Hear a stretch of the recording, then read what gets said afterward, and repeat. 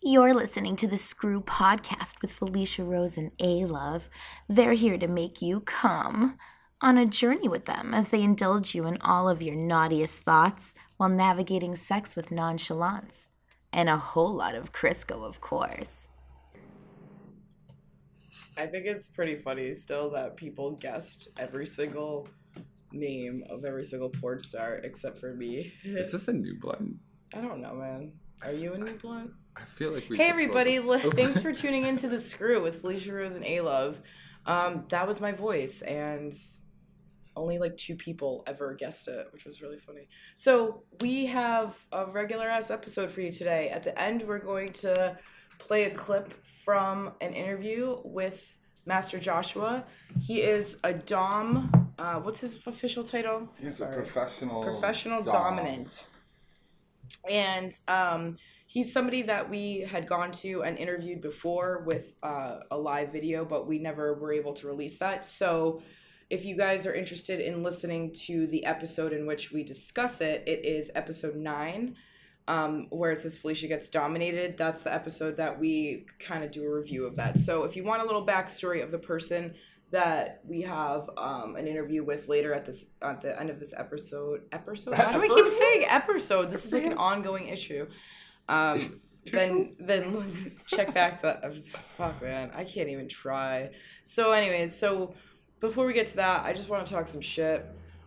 Aaron and I moved our good friend on Friday, and I'm in so much pain, and I was sick, and I feel like I'm dying now, and my body's broken. How do you feel? Well, the day before the move, I did a fisting video all night long. So my wrist was already a little shaky, and then carry through like stuff up and down classic New York City apartments. So I stayed up all night long the night before, but it was because I was busy watching a TV show on Netflix. Which TV show? Fuck. What was it? See, I don't even remember because it was like that. No, it was funny as fuck. Oh, no, Good Girls. Oh, that show is amazing. Funny, yo. So, yeah, I got caught up in it. And then, not that I just have insomnia, so sometimes I can't sleep. So, it was like a double whammy of I actually wanted to continue watching. Don't spoil alert my ass because I'm not going to say anything about it. I haven't seen I was also too much of fucking, it. I was half awake. So, anyways, I digress. Yeah. I'm in pain still, and I haven't done sex still. I'm so boring. You haven't done the sex? Yeah, no sex for Felicia. No sex? Well, so, after the move, right? This is my, double booking. This is when you brag about your sex. I wouldn't, say this was sex. Oh, was this work? Yeah, it was kind of work. Well, it was work. But it was interesting because I booked this because this was, I don't know what his I think his term and his first email was a raunch pig of sorts client, and so super into armpit sweat and pee the whole 9 yards. So I like how we say pee. So I basically was all right, after we help our friend move. Yeah, we were ranked that night. That was we moved for 12 hours. Yep. Well, you moved for 10. I moved for 13. You were there forever. I'm just kidding. But no, it was about 12 hours altogether. That was crazy. So you probably smelled fucking amazingly ripe. I smelled so good it warranted a tip. So let's just put it that way. I mean, dude, you have hot BO. Your pheromones are pretty dope. This is great. For someone that I don't actually have physical sex with, I say physical because I feel like we have mental all the time, and we're around for each other's sex. We're probably so it's mentally fucking as we speak. Yeah. You looks like you're fingering me from below the table right now, even though you're not. No, I'm itching my foot. But yeah, so I'm itching my broken toes. For the person I'm closest to sexually that I don't actually have sex with, you smell amazing. You know. Thank you for saying that. I feel like even when you smell like a taco, you smell amazing. Taco Bell Grande. Well, I have a burrito armpit too, one that just smells worse than the other, and it does resemble a for sure burrito sometimes. What were we saying earlier? Oh, I can't say that on air. Yeah, true. I don't know what you're saying, but anyways, so that was fun. That's my update. I talk about moving. What the fuck, man? Fuck. I need to have some sex. Well, there's a teaser though. Like, I went to the club in a sweatshirt. I went to the club in a dress with a big Dookie XL Playboy sweatshirt. I still got hit on.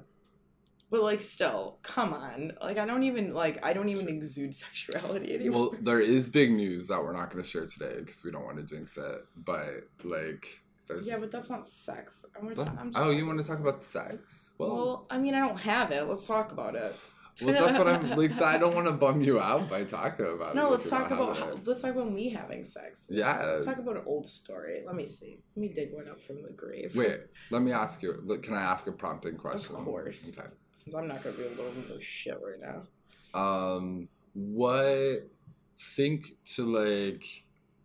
Alright, so, like, I'll just say this real quick. I was really fascinated during adolescence when, like, my girlfriend started telling me that, like, they had multiple orgasms. I had heard of this thing, but I had, like, never had, like, any fucking concept. Like, it didn't make any sense to me. Like, I could come many times in a day, but not, like, this reverberation one after another stuff. So, what is, like, the sexual experience that made you come the most amount of times? So you've never edged and felt like you orgasmed without actually ejaculating? I have since. Because there is a version of... So, just to preface this, there's two types of multiple orgasms. Explain, yeah. So there's the multiple orgasms that are essentially you bringing yourself to completion without the full explosion happening, which is sort of mostly happening usually with men because we're talking about a refractory period. So the idea is... you basically work your semen out of your balls, but not out of your actual cockhead.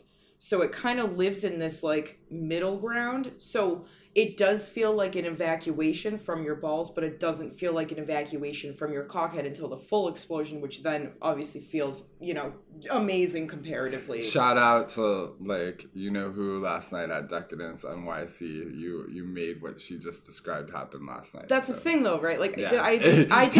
It's a thing. Wait, hold on. I did describe it correctly, though, physiologically, right? Okay, I just want to be accurate. I don't have a dick. I don't know what it feels like. So and I just have for the a recent record, history experience to be able to... So there's that kind of qualify. multiple orgasm, right? And so the same thing sort of could, I guess, essentially happen with a woman. Like, you could bring your... So I used to say when I was younger and I didn't really understand the difference, I would say I came, but I didn't orgasm. So, like, I got wet and, like, I definitely, like, felt excited. A little bit. Not got excited, but, like, more than that. Like, it felt like a mini orgasm. And I feel like that's sort of, like, edging, right? Like, if you keep bringing yourself to the point of, but then you stop yourself, right? Which is how, by the way, shout out, if you ever want to learn how to last longer because you're a quick comer, that's a good way to do it. Look up how to edge online. It's very simple, but it's also something you have to work at. You have to be consistent, you have to do it often, and you have to be willing to squeeze your corona. Anyways, I digress. So there's that type of multiple orgasm, and then there's the other type of multiple orgasm where it is the act of orgasming one after the other, which I think I've met 2 men ever that were able to, without pulling out, orgasm and then keep going and then orgasm again and then keep going and then orgasm again up to a certain point, maybe like 4 or 5 times, like naturally, and then maybe they'd have to pull out and kind of jerk it a little bit, whatever. So maybe 1 or 2 men ever, and these people were habitual masturbators. So edging was their game. They literally watched porn. Not habitual, I shouldn't say that, habitual porn watchers. So they were literally those guys that would hunt for the perfect clip, and until they found that fucking moment, they would edge and edge and edge. I do that with erotica. I'm talking like, unemployed edging. And that's like, there's like the difference between a person that has a job and a person that, I'm not kidding. I'm saying, I know you're not. I'm saying there's not enough hours in the day for a person to do that amount of edging unless you literally work from home and or jerk off for a living and or are unemployed. So anyways, so that's what I'm talking about when I talk about these people that didn't have to pull out in order to orgasm more than once. Anyways, very rare, very, very, very rare. Let's say I've had sex with maybe 110 men-ish, something like that, and 2 out of them were able to do that. And of course, like, I'd like to think that, like, I don't always fuck the cream of the crop, but people that know they can throw it down. You look like a farmer right now. see now here, I don't always fuck the cream of the crop, but I will tell you. But I'll get the cream out of the crop. But I will tell you, no, listen, I will tell you that because of who I am, a lot of times cockier men, men that do perform well in bed, are drawn to trying to like throw it down so that they get a good name in with me kind of thing. So if that's who I'm fucking Has that worked? No. Has it? Have you ever heard me be like, anyways, so I feel like because of that, I would have, if this were a higher percentage generally, I probably would have experienced that, right? Yeah. All of the fucking multiple orgasms would have come after me. Anyways, orgasmers. Why are you shaking your head? I don't know. This is I don't know. I love that you are. I'm kind of I was alone for a whopping 12 hours, and so this is me venting. And anyways, so then there's the people, So that's the 2% of men, so it doesn't really exist. So for women, now let's get into actually how it exists really and truly, which is a woman's multiple orgasm. There's now you could say that there's the first type, sure, like I try to explain like coming versus orgasming and kind of like building up to it, you know, making yourself kind of like really juicy but haven't like exploded yet. So yeah, that exists, edging if you will for a woman. But the chillest thing is that we don't have a refractory period. So wait, explain refractory period. So a refractory period is the physiological part, or the a physiological response to the act of ejaculation, whether it be in a man or a woman. And the difference is that the refractory period time frame for a man is between, typically, like on average, I believe it's like 15 minutes up to like 3 hours before a man can ejaculate again. That average was a very large average. It's obviously not the average, but there's a lot of influence, like a lot of factors change that. Tons of factors. We could discuss those later, but there's a ton of factors that go into, once again, like jerking off, for example, that go into how long it takes until you're able to get a boner again and copulate and then ejaculate. However, with a woman, we don't actually have a refractory period. There is no refractory period.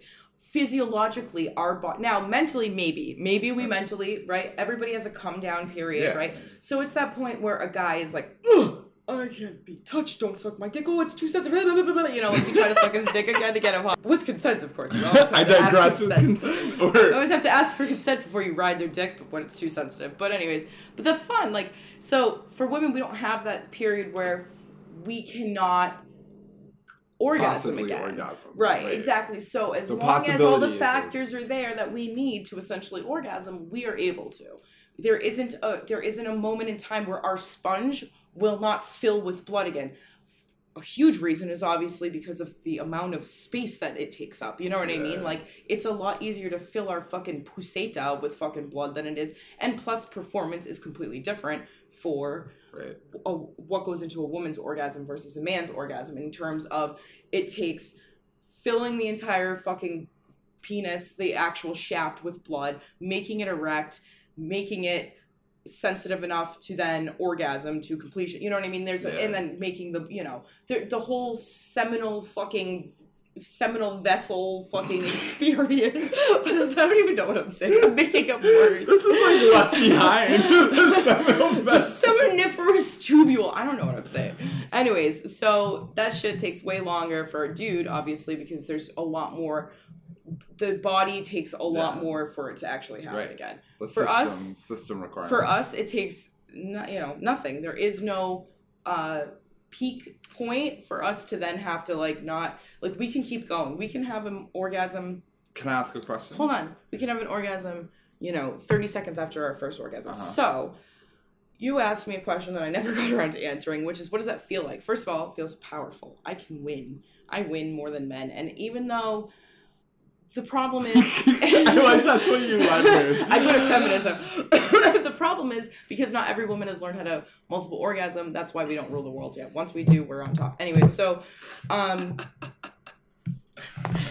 it feels amazing. What it feels like is, if you were to cover your body in like a really warm, amazing, liquidy feeling of just like euphoria, and then your come down's like a second long, and then you get to go right back up to feeling amazing, and then get to that liquidy feeling like instant. It's almost like that sounds like a roller coaster. It's like taking ecstasy. It is a roller. But basically the idea is, for a guy, if you were to look at a roller coaster, a guy, he gets to start off at the bottom, goes all the way up to the top, has his peak moment, orgasms, climaxes, falls down from the bottom and the ride's over.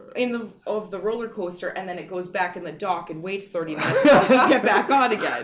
Bitches, women got a speed pass, motherfucker. The women got the speed pass to the King to Come, motherfucker. We could ride that shit all night. There is nothing in our body that requires us to have a period of time for us to have to be able to orgasm again. So we can just keep doing it. So if you know how to make yourself orgasm, like I do, my point is, I can fucking make myself orgasm like, say I was at my peak horniest, I was really ready to go, I have all the stimulants mentally and physically and visually, and I don't, alone or with a person, it doesn't matter. I can probably orgasm, I would say, at least 15 times in under a minute. And I mean full, complete orgasm. Not coming, not the thing where I was like getting juicy. No. Full blown shaking to completion.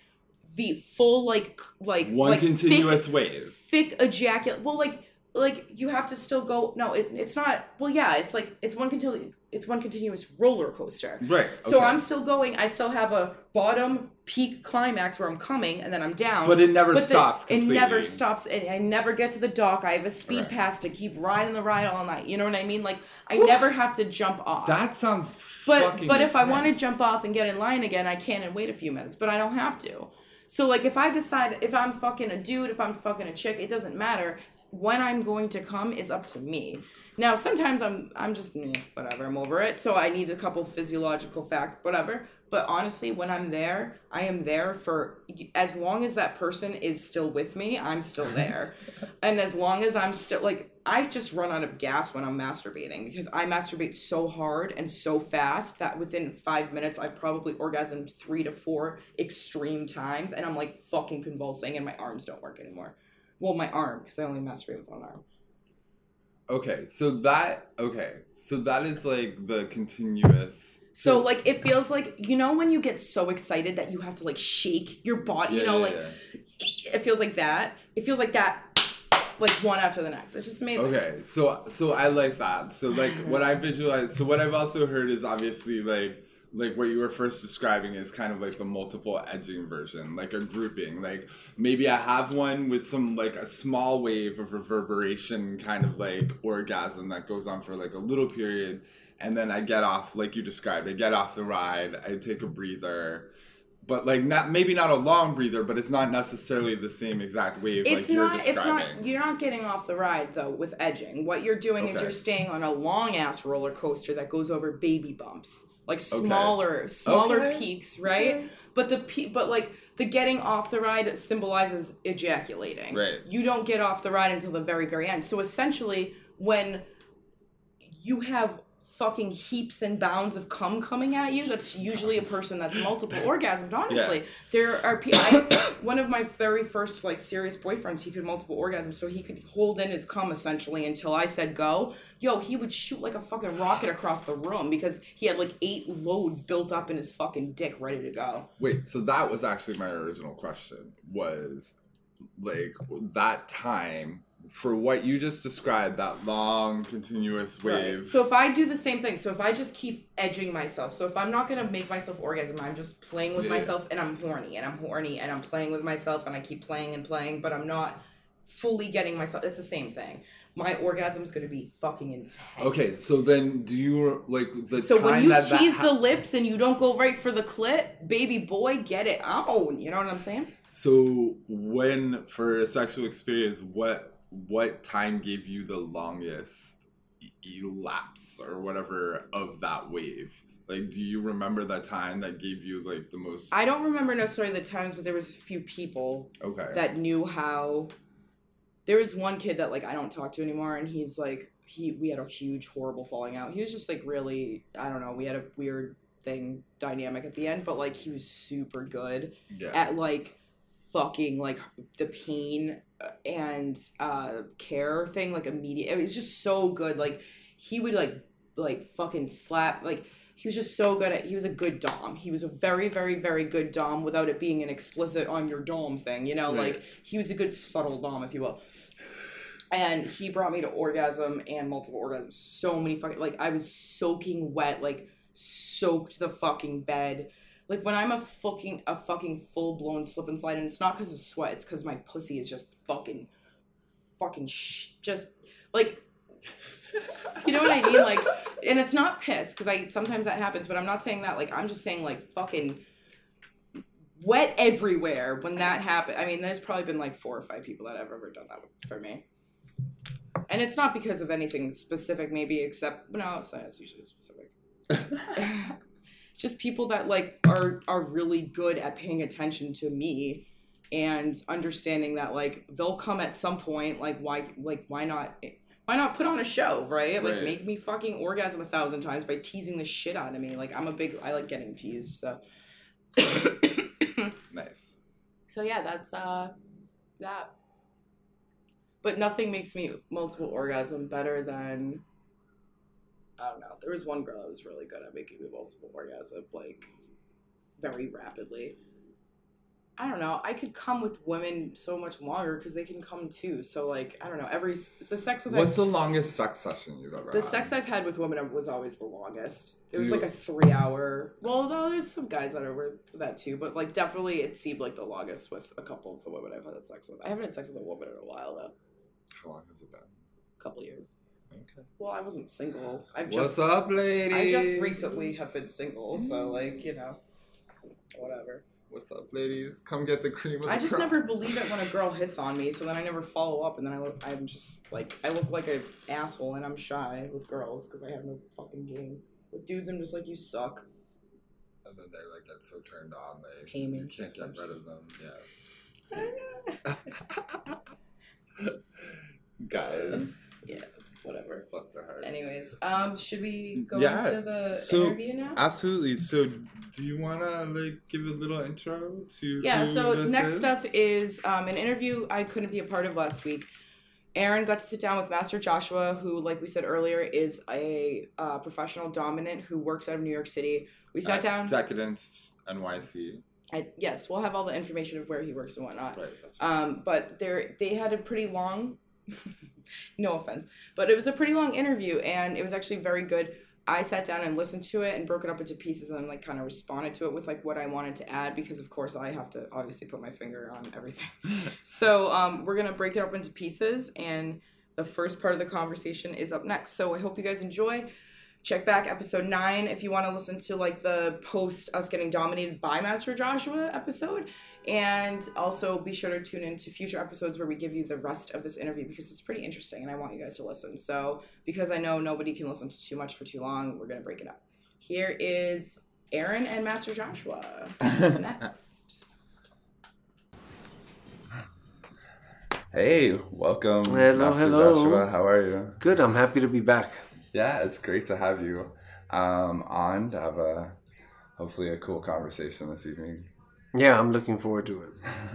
So I'll just say I wanted to talk to you about this because I saw your Instagram post about you're basically, like, begging people to have a conversation about toxic masculinity, and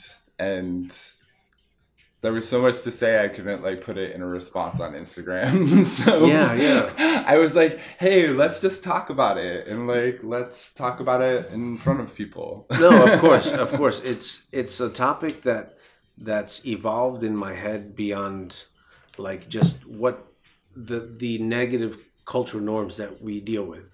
You know, if you look into deeper aspects of it, it's present. You know, and it's the norm. You know, the boys will be boys thing is something that needs to be changed.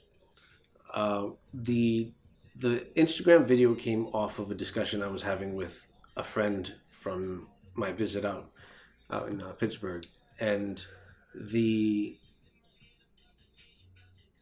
topic of forced feminization came up. My male submissive enjoys being humiliated by wearing women's panties. Okay. Right? Now I understand the humiliation that comes in it. He's a mature gentleman. Okay. And he was raised in a time where men were men, thank you, and women were home. and right, that type of standard gender role thing. Yeah, exactly. So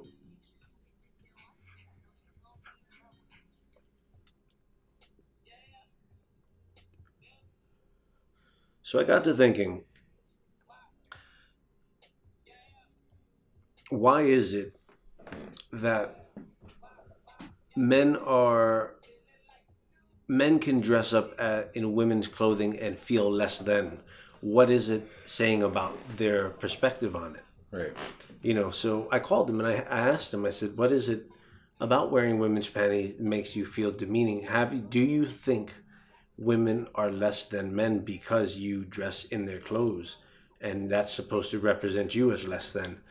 And I think it shocked him with that realization of that could be a link, one that we're taught, we're trained in. We're not born that way, So it's something that we have to unlearn. Right. And him and I didn't get another chance to speak on it because I'm curious if he's processed that brief conversation. Right. His mom was his everything. Right. So you take that into consideration with what you perceive as humiliating. Where does that inner conflict lie? If it lies at all. Right. Because you may not even feel that disconnect. Mm-hmm. Yeah. I mean, this is something, obviously it comes up again and again, and it's something like Felicia and I talk about often in terms of like, everybody is being kind of trained with this idea that like feminine means weak. Feminine means weak, means subordinate, means subjugatable, like that these kind of that mean like slave, mean being dominated, all of these kind of ideas that go around it, and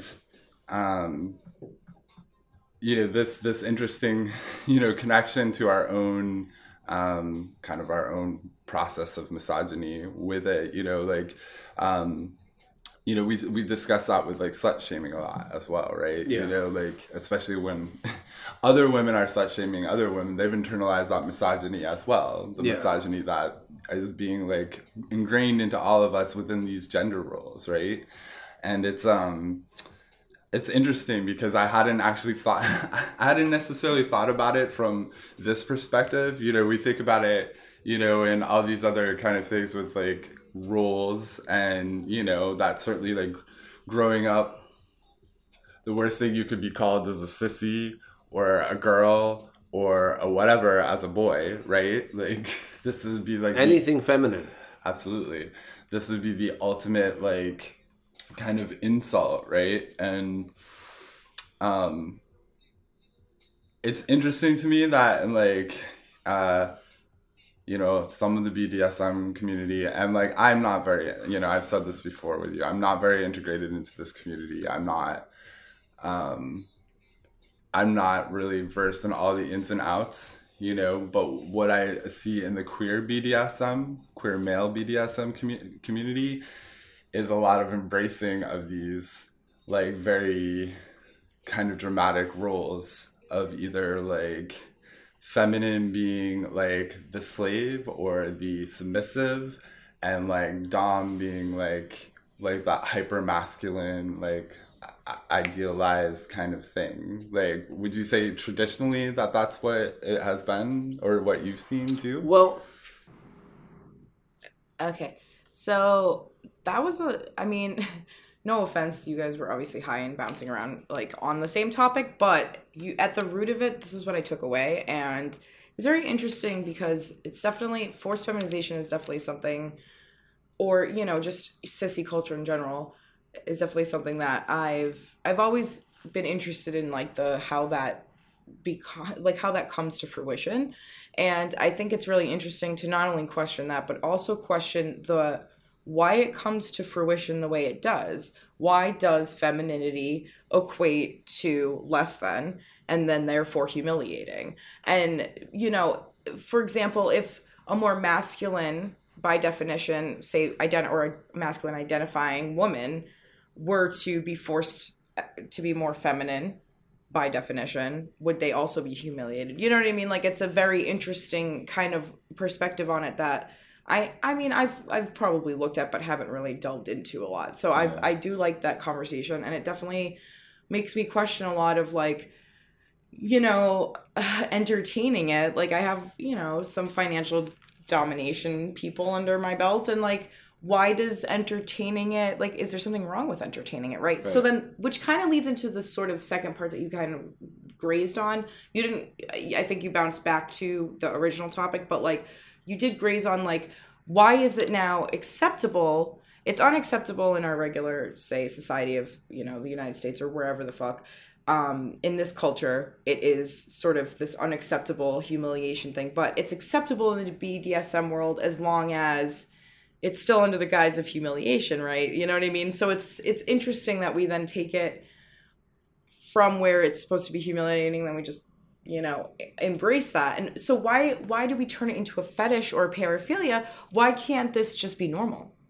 Right? Like, why can't it be okay for you to be to like the feeling of being told to be more feminine by a woman in charge, and it doesn't have to be under the guise of like forced femme, or by a man, for example. It doesn't matter who's telling you to be more femme, you know what I mean? But the idea that like you're forced to be more of the opposite gender than you normally present yourself, and it doesn't have to be humiliating. It could just be like transformative, or because that person really likes to see you like that. Like, why is the fetish always the humiliation aspect? And what about that does, you know, what about that are we saying about gender roles, and why is it okay for us to play into that even in a fetish society, even in the BDSM world or any other culture that we're basically saying like, okay, it's cool if you have this now under the guise of just it being a fetish.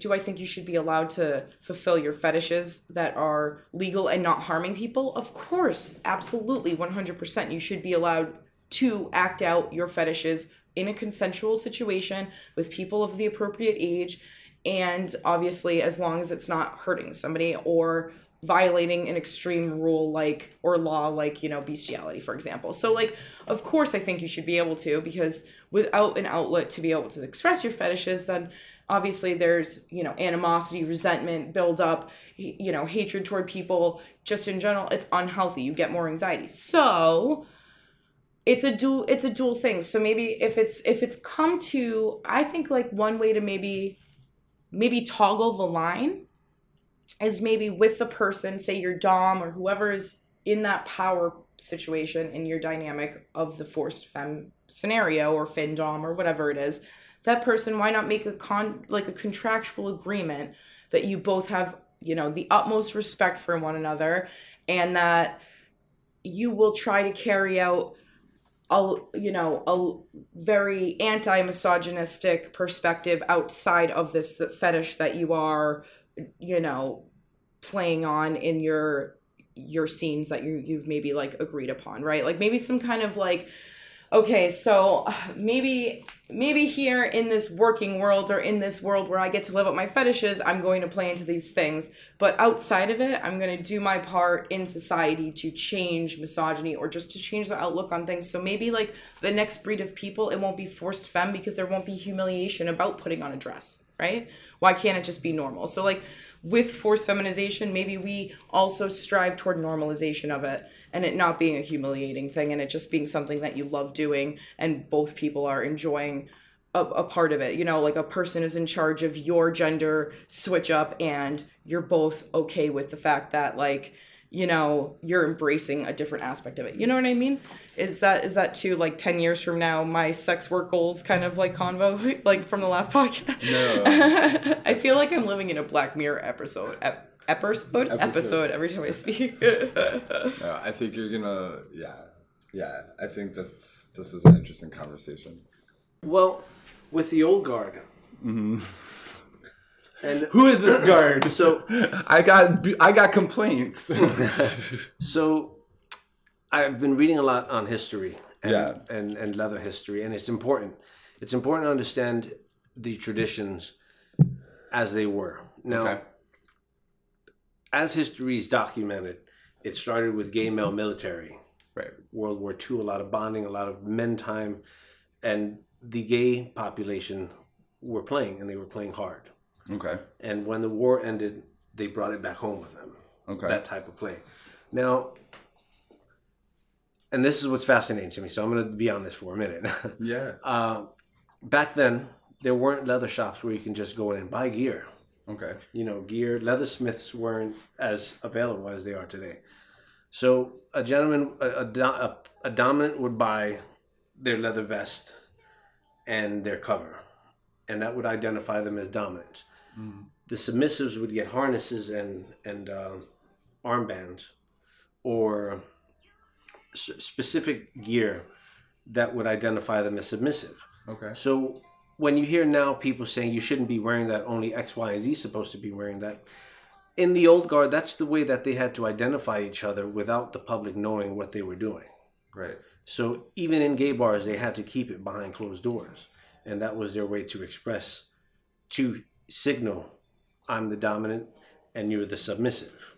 And there was certain protocol on who's supposed to approach who. And it was all safety, for their own safety and exploration. It wasn't about who earns what. You know, there is that tradition too. But it was definitely for their safety and their communication. Interesting. So I like that we just got like a brief little history of like leather BDSM culture. That was pretty great. Shout out to Master Joshua. Love him. But honestly, like, it was interesting because the first thing that stood out in my mind that he was saying was just simply like men were off at the war and they were playing more and harder. And it was funny because guess what women were doing back at home?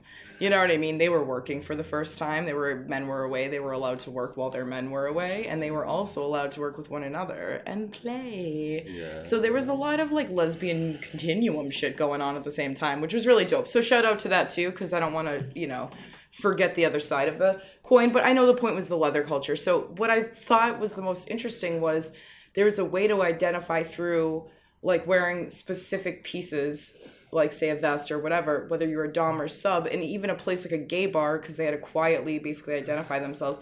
I thought that's interesting because there's so many times where I say like, oh, like this party or this, event, why not have like certain wristbands on that say like what you're interested in, right. Shit like that. And like I still That's to this day why a hanky think, party would be fun. because there's a lot of people in the queer culture that don't necessarily, they want this like open love kind of like, we can all like hang and party and dance and like it's okay to touch one another. No, it's not. So like we have to be honest, it's not okay. So we have to do stuff to like, make up for the fact that like maybe we don't want to necessarily say, hey, are you a sub? Are you a dom? Do you want to go fuck whatever? It's like, so like, of course you still have to ask, but even if you have identifiers on that say like, maybe like I'm single, I'm in a relationship, I'm in an open relationship, shit that isn't sexy to talk about on the dance floor, then maybe like that's a sexier way of kind of like, and a way to green light things that obviously would, to talk about safety again. I mean, there's still places where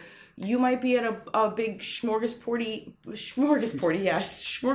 that a porta potty smorgasbord? Smorgasbord pan party where like everybody's there and you might want to be able to say like, this is what I'm interested in without having to say it, and without obviously having to reject tons of people too, or whatever it is, like, True. I just think that'd be a fun thing to bring back. And sure, using your words are great, but to just have like an idea before you walk up to somebody, I think kind of is a nice icebreaker in general. It's also like, a way to like talk to someone like, hey, oh, you're a dom and you're single. Hey, I'm a sub, I'm single. You interested? And then that's what sparks the convo. That would have helped last night. It's still not like a green light to touch somebody without their consent. But even there are those parties that borderline on that, like it's consent based, but blah blah blah, and there's these people that maybe want to have like a more, we talked about this before, like people that kind of want to go back to like a non-verbal consent situation.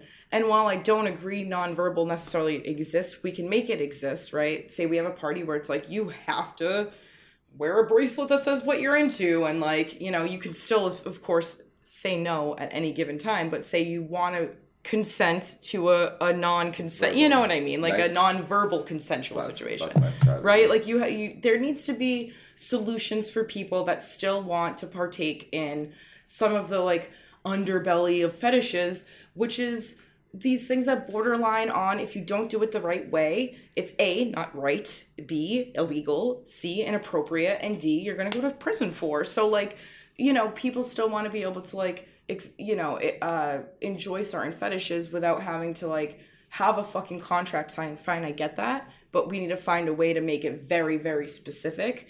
And at the end of the day, no matter what, no means no, regardless. You know what I mean? So, like, I don't know. I think that would be an interesting thing to maybe think about for, like, a open play space or party or event or dance club or whatever, you know?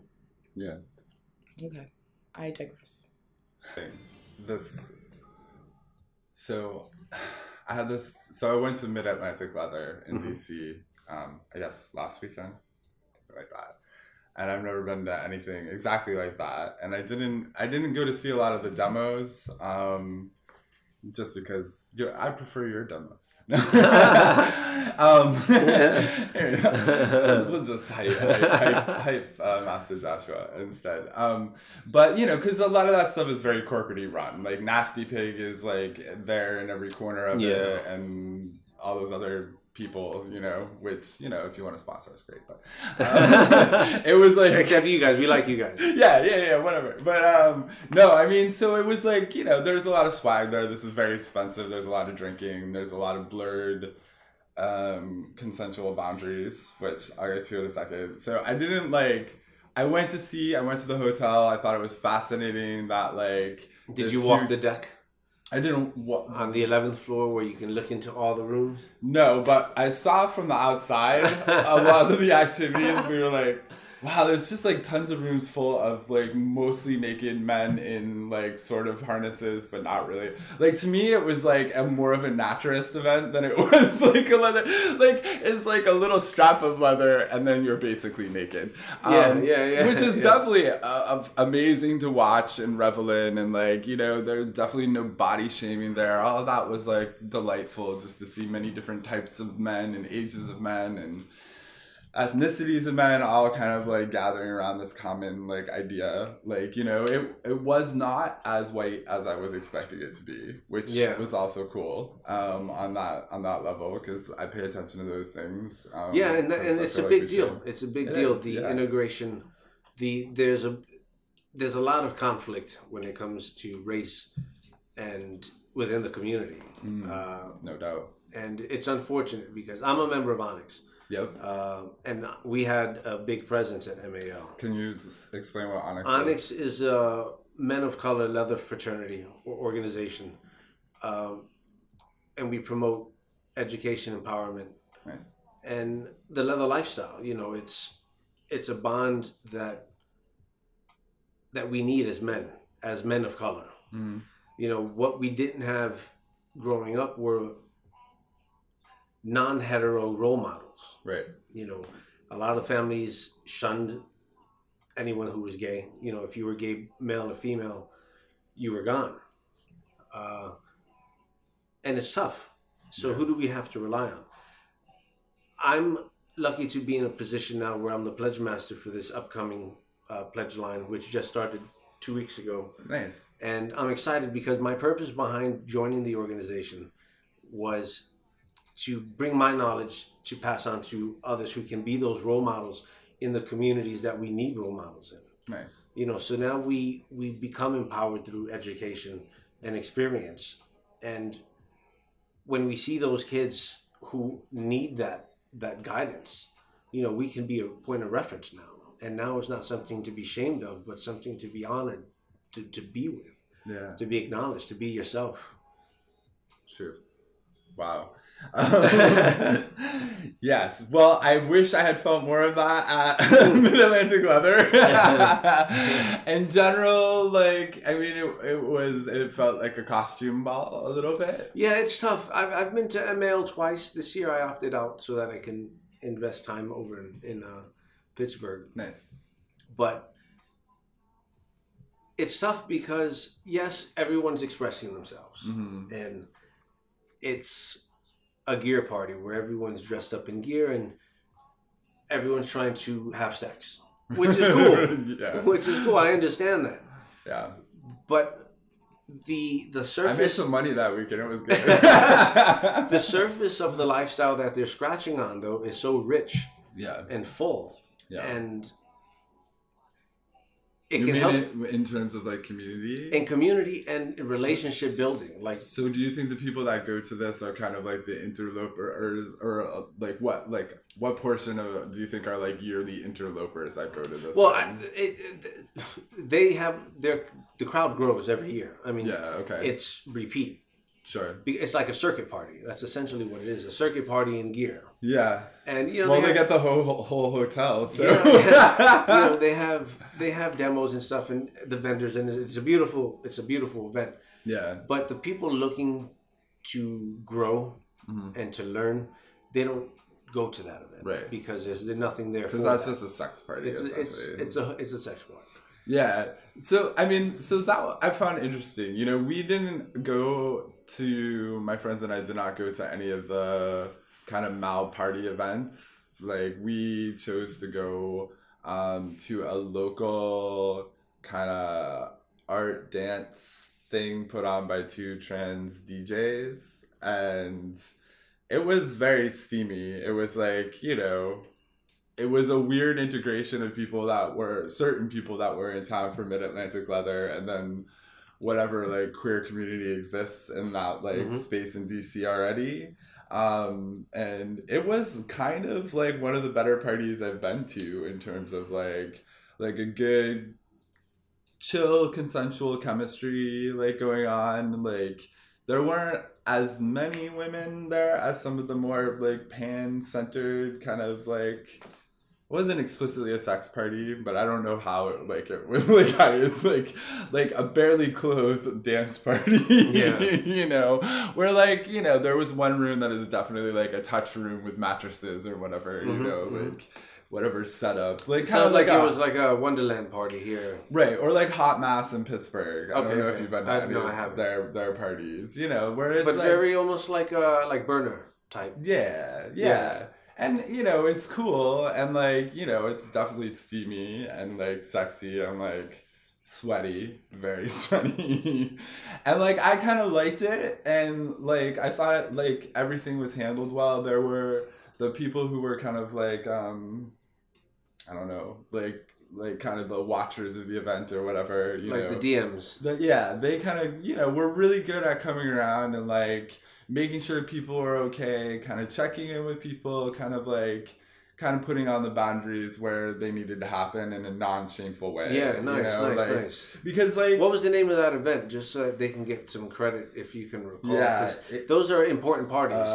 Those are important. It was the Needle Exchange, is what it was called, and the DJs I'll put in the write-up for this. I'll link them. Awesome. Because I'll link the whole thing because it was super cool, and like, kudos. Like, those experiences are important. Yeah. Now, imagine, hopefully the people that were from MAL seeing that were maybe inspired, or.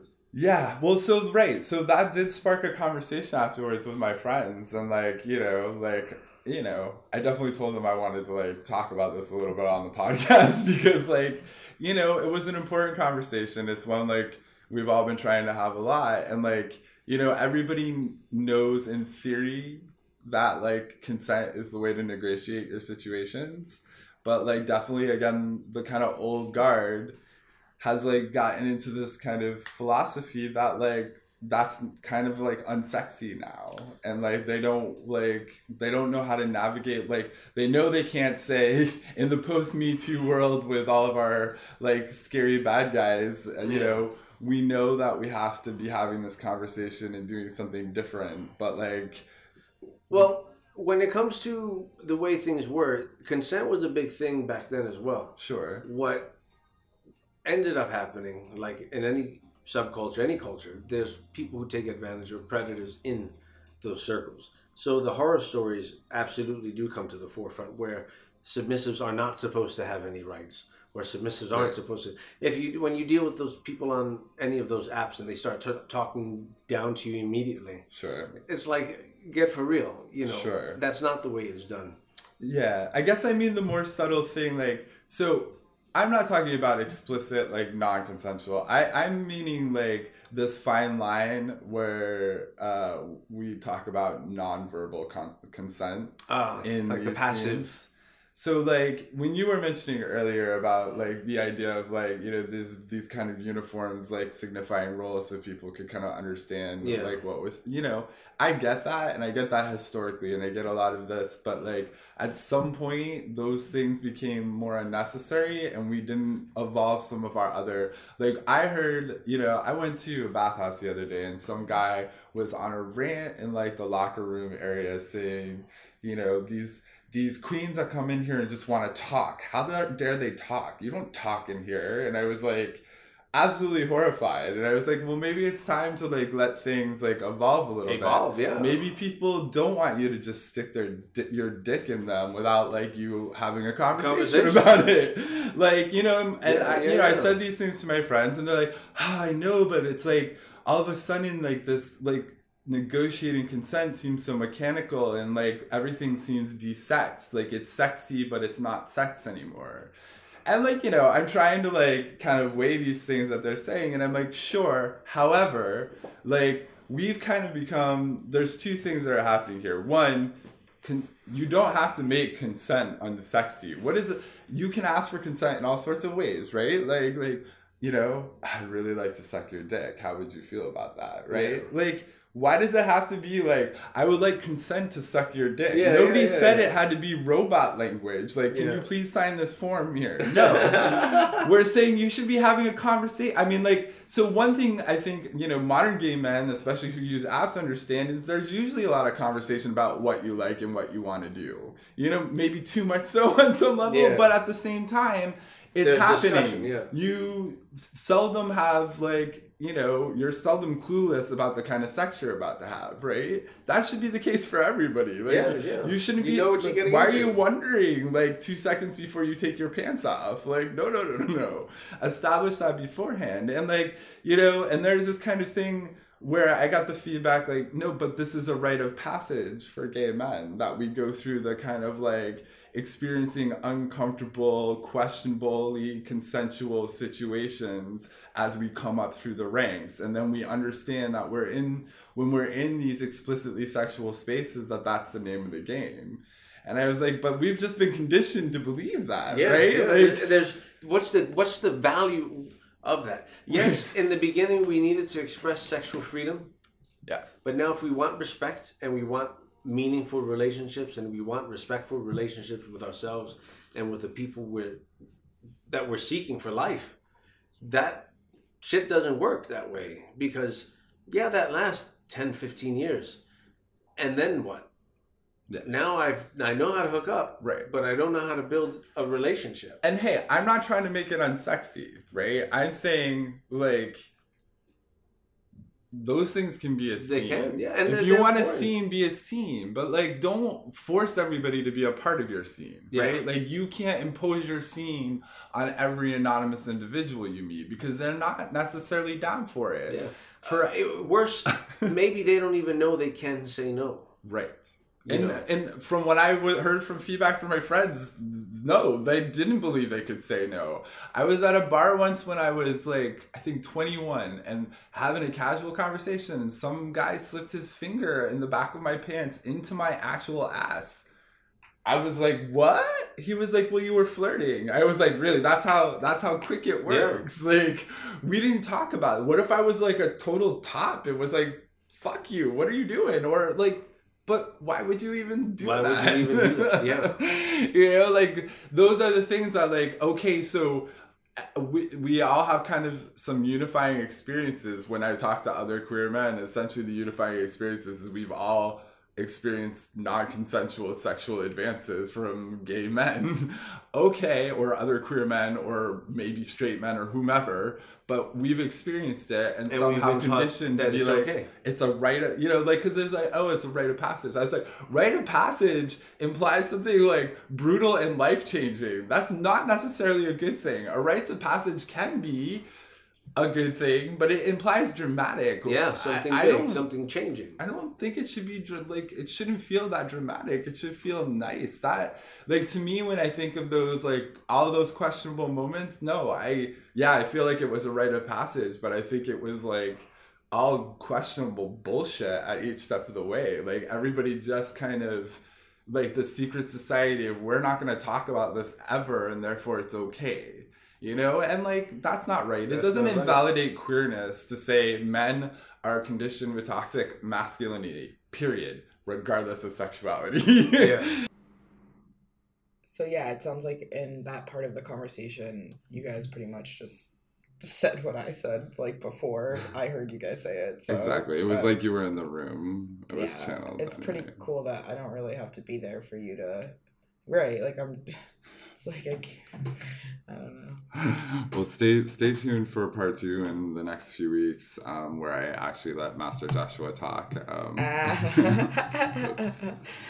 No, I mean, like, that wasn't like interview style. Like, we've already done the interview with him. This was you guys having more of like an open conversation, like you and I do. You know, true. And sometimes one person has the floor more. It's not. Yeah. Don't worry about it.